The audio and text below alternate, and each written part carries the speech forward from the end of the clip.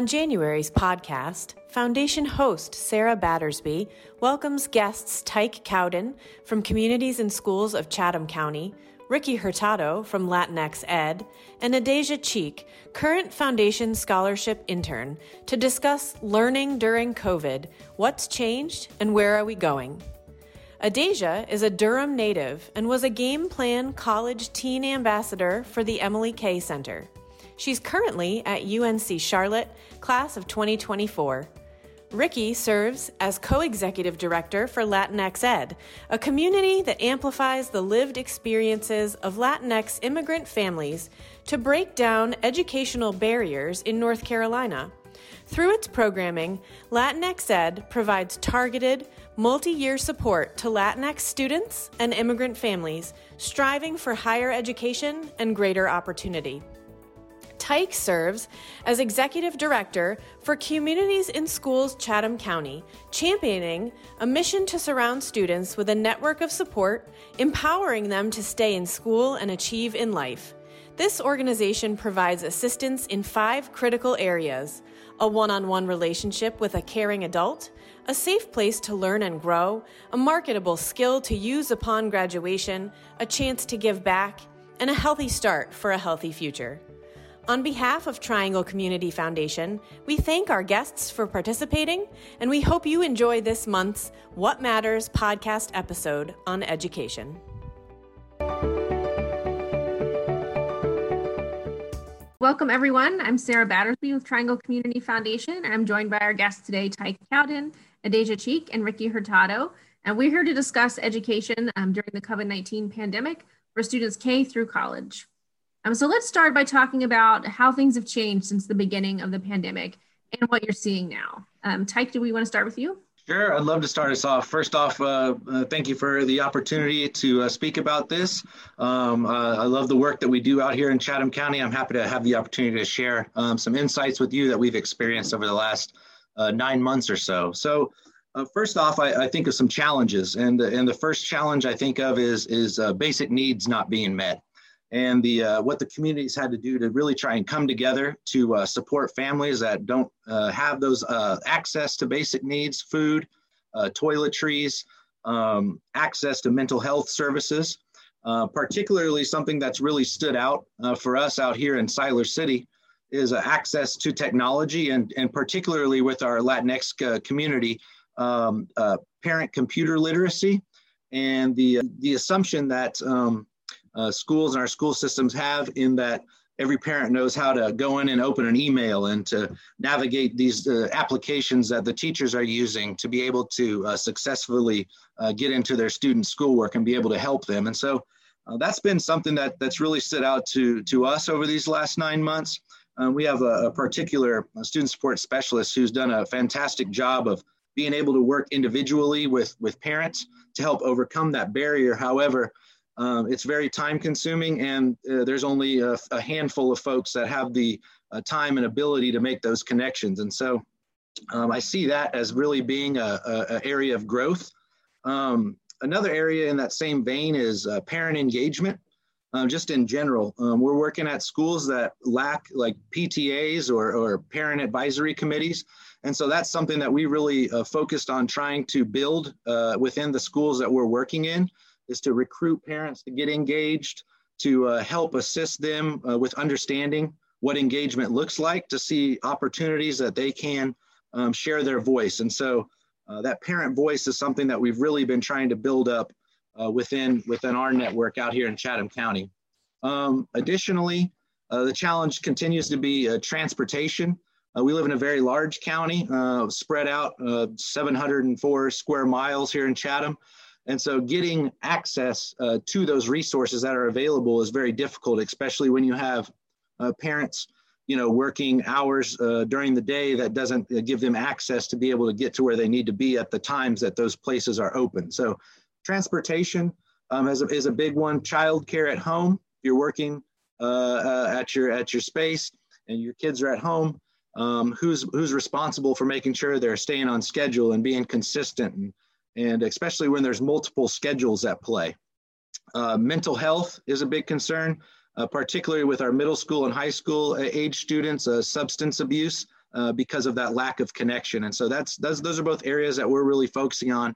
And then lastly, how can we make up for that learning loss that's been taking place with this disengagement from school, and what creative ways can we re-engage with those students with a lens on social emotional learning? And I'll share a little bit more about that as we move on. But those are the main things we're seeing right now out here in Chatham County. Ricky, tell us about the students that you work with. Yeah, of course. Thank you, Sarah, and thank you, Triangle Community Foundation, for getting us together to have this really important conversation. I lead Latinx Ed, and through that work, we're working with Latinx students at the middle school and high school level, but particularly high school level. And through that work, we're seeing really how COVID-19 has impacted their day-to-day and week-to-week as they really struggle with balance. And what I mean by that is really thinking about how they operate now in this new brave world of isolation, but still with the same increasing responsibilities that they see in their life. We see many of our students in a period of time where their responsibilities are increasing as they think about becoming young adults and transitioning from high school to college. And so thinking about where many of our students find themselves in as children of immigrants, as children of essential workers, having newfound responsibilities at home on top of an already stressful semester, where they're thinking about their future and what they want to do as the next step of their post-secondary education. And so thinking about that balance and responsibility has always been tough, even pre-pandemic, but now you're really beginning to see students make different decisions in terms of perhaps they were going to move a little farther away from home as a good opportunity for something they want to pursue with their career, but are opting to stay closer to home at a local community college. We don't see anything wrong with that decision, of course, but it's certainly changing how they're making decisions about the next few years of their lives. We're hopeful that we can continue keeping a support system around them in order for them to be able to follow whatever pathway they had originally intended before the pandemic. And beyond all of this, of course, is really the mental health of our students. I think our students are learning very quickly that without the support of being able to just dip by the counselor's office or a teacher's office in between classes or at the beginning or end of the day, it makes sort of planning a lot of this future planning on top of your coursework really, really difficult. And so this social aspect to college going behavior is really being challenged right now, and something we're keeping a close eye on, because we know that FAFSA and application rates are dipping in certain parts of the country and definitely among pockets of students. And so we're hopeful we can continue supporting them along this way. Awesome. And Adeja, as someone who started college during this whole time, I would love to hear from you, your experience, as well as the experience of the students that you know. Well, definitely morale has changed. I can talk at least from my experience. There have been times where I thought about not going to college, where I thought about even dropping out of college, just because of the changes that we're seeing in society right now. People are getting let off their jobs. People are, the class of 2020 that graduated from college, having trouble finding jobs. People having doubt in their own careers and their education. That's something that I've seen increase, at least from 2020. As well as the need for more support, especially with college students coming in from high school, not knowing what to do, now having a whole semester full of classes online, and with teachers that haven't probably taught online ever before. It's just everyone's trying to learn how to navigate and trying to find their place. That's what I've noticed. Seems to be really true across the board. I know even at work, we're all wrestling with how to do all these things online and learning new platforms we've never experienced. And at the foundation, we were able to open the Student Assistance Fund, which helps our scholarship recipients with non-tuition needs. And we saw a huge amount of students ask for assistance with food and housing mostly, but also transportation and technology, as we've kind of mentioned. And we just got back some reports from students asking how it helps them, and hearing from our students that it meant they got to keep their home, that otherwise they wouldn't have been able to stay in their home. that they were able to purchase a meal plan, whereas otherwise, this particular student told us they had to sleep off the hunger. And so that we know that the students we work with have always faced these needs, but now they're really exacerbated. So that moves us into our next kind of section. We've talked about this a little bit, but what are the immediate needs that we're seeing, and especially how can people help? What can they help provide? Who can they donate to? And what do you see coming on the horizon in the next 6 months or so? Yeah, I would love to jump in here and continue this theme of economic insecurity and how that's impacting the academic learning of our students. Absolutely, everything both of you have just shared is true among our students as well. We work with first generation college students. They'll be the first in their family to go to college. And so both in the high school and college level, we're seeing our students really struggle with this idea of economic insecurity. And if their family is not secure economically, they're not either. And so even if they go off to college, I know this is the case for many of our students, are still looking for ways to chip in and contribute in their household. I know that was the case for me. I'm also a first generation college student. And when I was at Carolina, part of my scholarship and stipend every month went home to my parents to help pay bills. And when we're enduring an economic crisis like the one we are right now, our students are absolutely thinking not just about themselves and their college classes, but also our mom and dad and brother and sister okay at home. And so that is on top of mind for everyone. So I'm really grateful for TCF for having a fund like that, because that is such a lifeline for so many of our students. I'd say the other thing that's an immediate need, and this was an immediate need before, during, and after, right? And it's just really the trust and accountability for our students. And what I mean by that is that we're seeing that in places where students and parents already had a good relationship with the school and their teachers and counselors, Zoom and virtual learning has actually helped facilitate or lower barriers to participation, right? Because if the structural barriers don't exist, like access to technology and transportation, parents are very eager to help out, right? We're seeing that when those barriers don't exist, they want to be there to support their child succeed.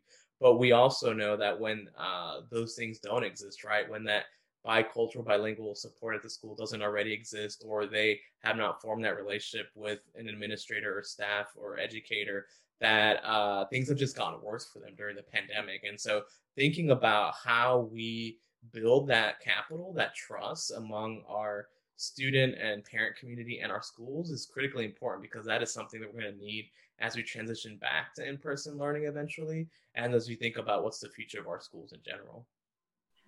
Who wants to jump in next? How about Adasia? Do you want to address this question? An immediate need would be financial assistance. Just from the societal impact of COVID-19, there's college students that have to work. There's college students that have to pay off all of these debts and bills later on, even now. Luckily, I don't have any loans or anything, but just knowing that other students do, and having, I'm sorry.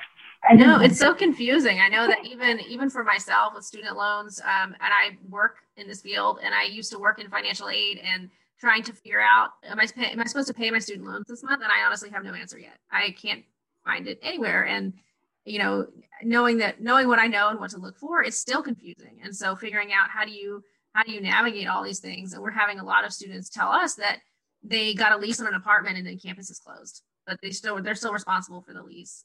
Or, they moved off campus so they wouldn't put their elderly family members at risk. And now they're responsible for this lease when they could have lived at home previously. And how do they juggle those things? So it's super challenging. These are hard things to navigate, when you're 18 years old anyway, and now it's extra confusing. There's all these extra levels, and a lot of the supports you might have had, you might have been able to go into an office and talk to someone, and those aren't there anymore. I think Adasia nailed it on the head. I was talking with my wife last night about just trying to imagine being in high school and graduating last year, and then just imagine trying to be in college this first year versus the experiences that I was fortunate enough to have, and just the confusion, like you said, and just the unknown, the uncertainty, and being fresh into college, and it would be very overwhelming. So I I definitely empathize with students, what students are going through right now, and it's difficult to imagine. From an elementary level, middle school perspective, I'd say social emotional learning is everything right now. The importance of having quiet learning spaces. If you're in a very large household in terms of numbers of folks living in the house and it's a small space, not everyone has an extra room with a learning environment that is quiet and secure. And so really trying to imagine what equity looks like and what the difference between students' experiences while they're working from home is. And then again, back to that focus on social emotional learning. A child can't learn if their whole self isn't taken care of. So if they're not getting the right nutrition that they need, if they're not getting the correct exercise and physical play, if they're not connected, they don't have good developmental relationships, well, then they're not going to learn to their best, to their fullest capacity and reach their full potential. And so I really feel that it's critical that as we re-enter school or stay virtual, that schools really dig deep into understanding students' social emotional needs, and whether that mean increasing teachers' competence with regard to what social emotional learning is, or cultural competency. It's a wide range of needs, certainly. In addition to that, I'd say as a society, we need to better understand what role we want schools to play. And then on the other side of that, what's the role of our community? What resources do we have available in our community that we can take the burden off of the schools from providing?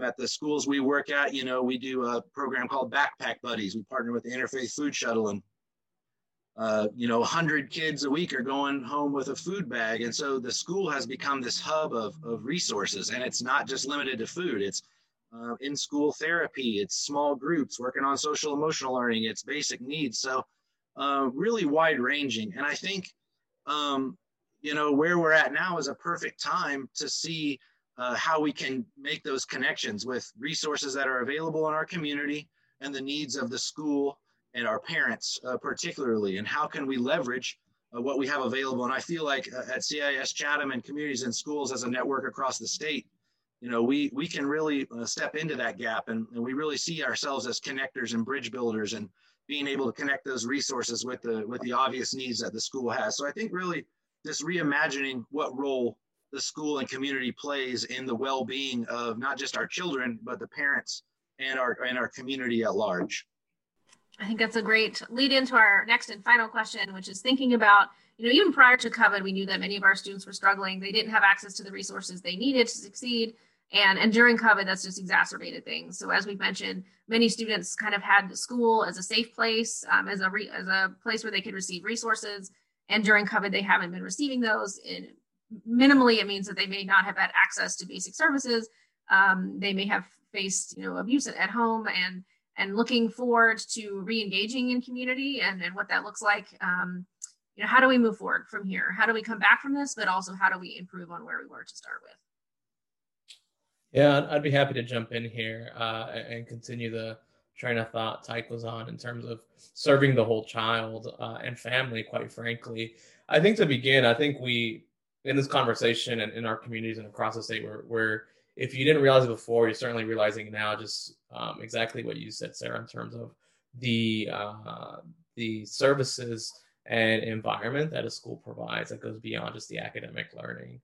And so making sure that we are not taking that for granted and understanding the services that are provided for our children there. At the same time, by no means thinking about prematurely re-entering that space, right? I think that we're very much still in the worst part of COVID-19. And I think it's important to acknowledge that with many of the students and families we work with that are from immigrant families, are some of the ones that are most disproportionately impacted, along with Black students and families with their physical health and COVID-19 in terms of access to care, access to insurance.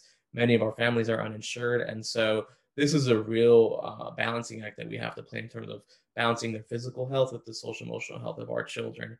And so when you're faced with such challenges, I think it's really important to acknowledge the necessary step that we needed to take to go virtual, but at the same time acknowledging why it's so important to think about the transition back to our schools, right? And so I think that's where we begin to think about really making sure that turning this around for us means not just going back to business as usual, right? Because there's nothing usual about coming back from a pandemic. I think this is a collective trauma that our communities have suffered, and I think we need to acknowledge that. I think that no family has escaped COVID-19. We've all experienced it slightly differently, but we've all been impacted by this pandemic. And so when we are fortunate to go back in a safe way, I hope that we collectively really focus on the whole needs of the child and think about what does it mean for us to acknowledge and really understand that learning is a collective pursuit. And when children are happy and healthy, they will also learn in their school environment, and really putting the onus on that as opposed to everything else we think about. When we think about school, we think about the standardized testing, we think about college access and the milestones that we typically have to hit. We will reach those collectively, but we need to make sure our children are healthy to make sure they succeed.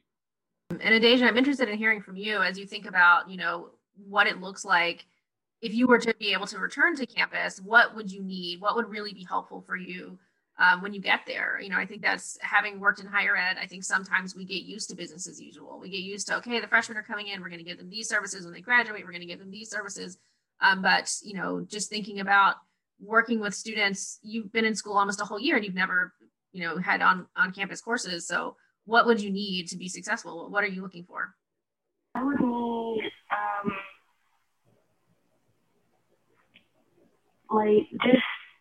reassurance,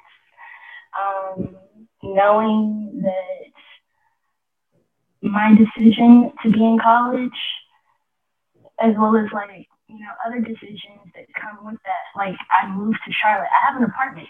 I'm in an apartment, paying bills. All this is for something. All of this is going towards something. And building on to what Ricky and Tyke said about taking this holistic approach with students and families, I feel like that's something that should be a necessary thing, especially when trying to engage students during this time where there's just a bunch of confusion. Because the pandemic didn't just affect education, it affected students' lives, it affected work lives, it affected peace and family dynamics. And just officials in education system in general, things, a part of that include what's a part of family and what's a part of life. It's not tangible stuff that you can just fix. It's stuff in society that we've seen before the pandemic, during the pandemic. 2020 wasn't just COVID-19. It was Black Lives Matter movements. It was seeing crazy things happening all over the world. And it's just, for me to be successful, I need to know that the world is going to be okay. Not me trying to figure out how to operate in chaos for however long that would be. I really value what Adaja's saying, and I think it's really critical that we focus on giving students a voice, and it's not a fix that's coming from the top down, and that we allow students to be empowered, or we provide the opportunities for students to be empowered to share what they really need, because we've done it the other way for so long. So thank you for sharing that. And I do agree, it's not just COVID, it's many other things as well. And as you mentioned, Black Lives Matter and just the ongoing racial injustice in our world today. So I'm grateful that you named that. I would say from our perspective, again, just that focus on social emotional learning as we get back into the building. If not, find out virtual ways to connect with students. to make sure they're getting that social emotional aspect of their learning, and that's at the foundation, and not it's a must have, and not it's an add-on. It's a must have. Additionally, I think it's critical that we create additional windows and mirrors for students to see themselves being successful, and give them examples of people that look like them, that talk like them, that have come up the same way they have, that are now finding success. And I don't think that is always happening. And so I really would emphasize educators and people that have the opportunity to influence young people to really try and find windows and mirrors of those youth's experiences, and the success that becomes of that. I think of our neighbors here in Siler City, El Vínculo Hispano. They have a high school group, Orgullo Latinx Pride, and their high school group, they've just got about 5 kids off to college, and they've really created a sense of family over there. And it's through this civic engagement. It's by engaging with other civic groups that represent their same interests. They see themselves in these people that have been successful. And so I just really think that's really critical moving forward. And also, lastly, just continuing to see things with an equity lens. Not everyone needs the same thing. Some need more, some need less, and really to understand what equity is, and whether that's education for teachers, our community, just to keep that at the front and center. Lastly, I think mentorship, along with windows and mirrors, is a big thing. Let's cultivate leaders that can become mentors to our young people, whether that's peer-to-peer mentorship, whether that's adult to youth mentorship. Just cultivating those environments that people can share their experiences, to develop that resilience that it's going to take to get through these really challenging times. And like I said, I'm just grateful to hear Adeja's voice, and to hear that, despite the challenges that we are working through this, and we really want to do everything we can to support these young people that are going through a trauma. But on the other end, there is hope that through this trauma, we can develop this resilience that will make us all, unstoppable going forward. So that's my hope. Absolutely. And Adeja, I really appreciate your point as well about reminding students that what they do matters. So we work with about 300 scholarship recipients at any given point, and we did create a GPA waiver during COVID because we knew that worrying about meeting your scholarship GPA is not really what you should be focusing on right now, and then just staying in school is achieving enough. But that does make me think that we need to reach out to our students and remind them that what they're doing is important. And if they have to take time away, it's okay. We are here. Their scholarship will wait for them, and what they're doing matters. So I really appreciate all of your input, and look forward to moving forward into this unknown space. But I hope that it can be better than where we were before, and meet all of our students' needs as well as hear their voices. So thank you all so much for joining me today, and I look forward to seeing you on the next episode of What Matters, the podcast. We invite you to visit the websites listed on the screen if you are interested in learning more about and supporting the work Ricky and Tyke are doing in our region. Want to join us in collectively supporting students in the Triangle? Visit our website to learn more about our Fund for the Triangle and become a catalyst for change today.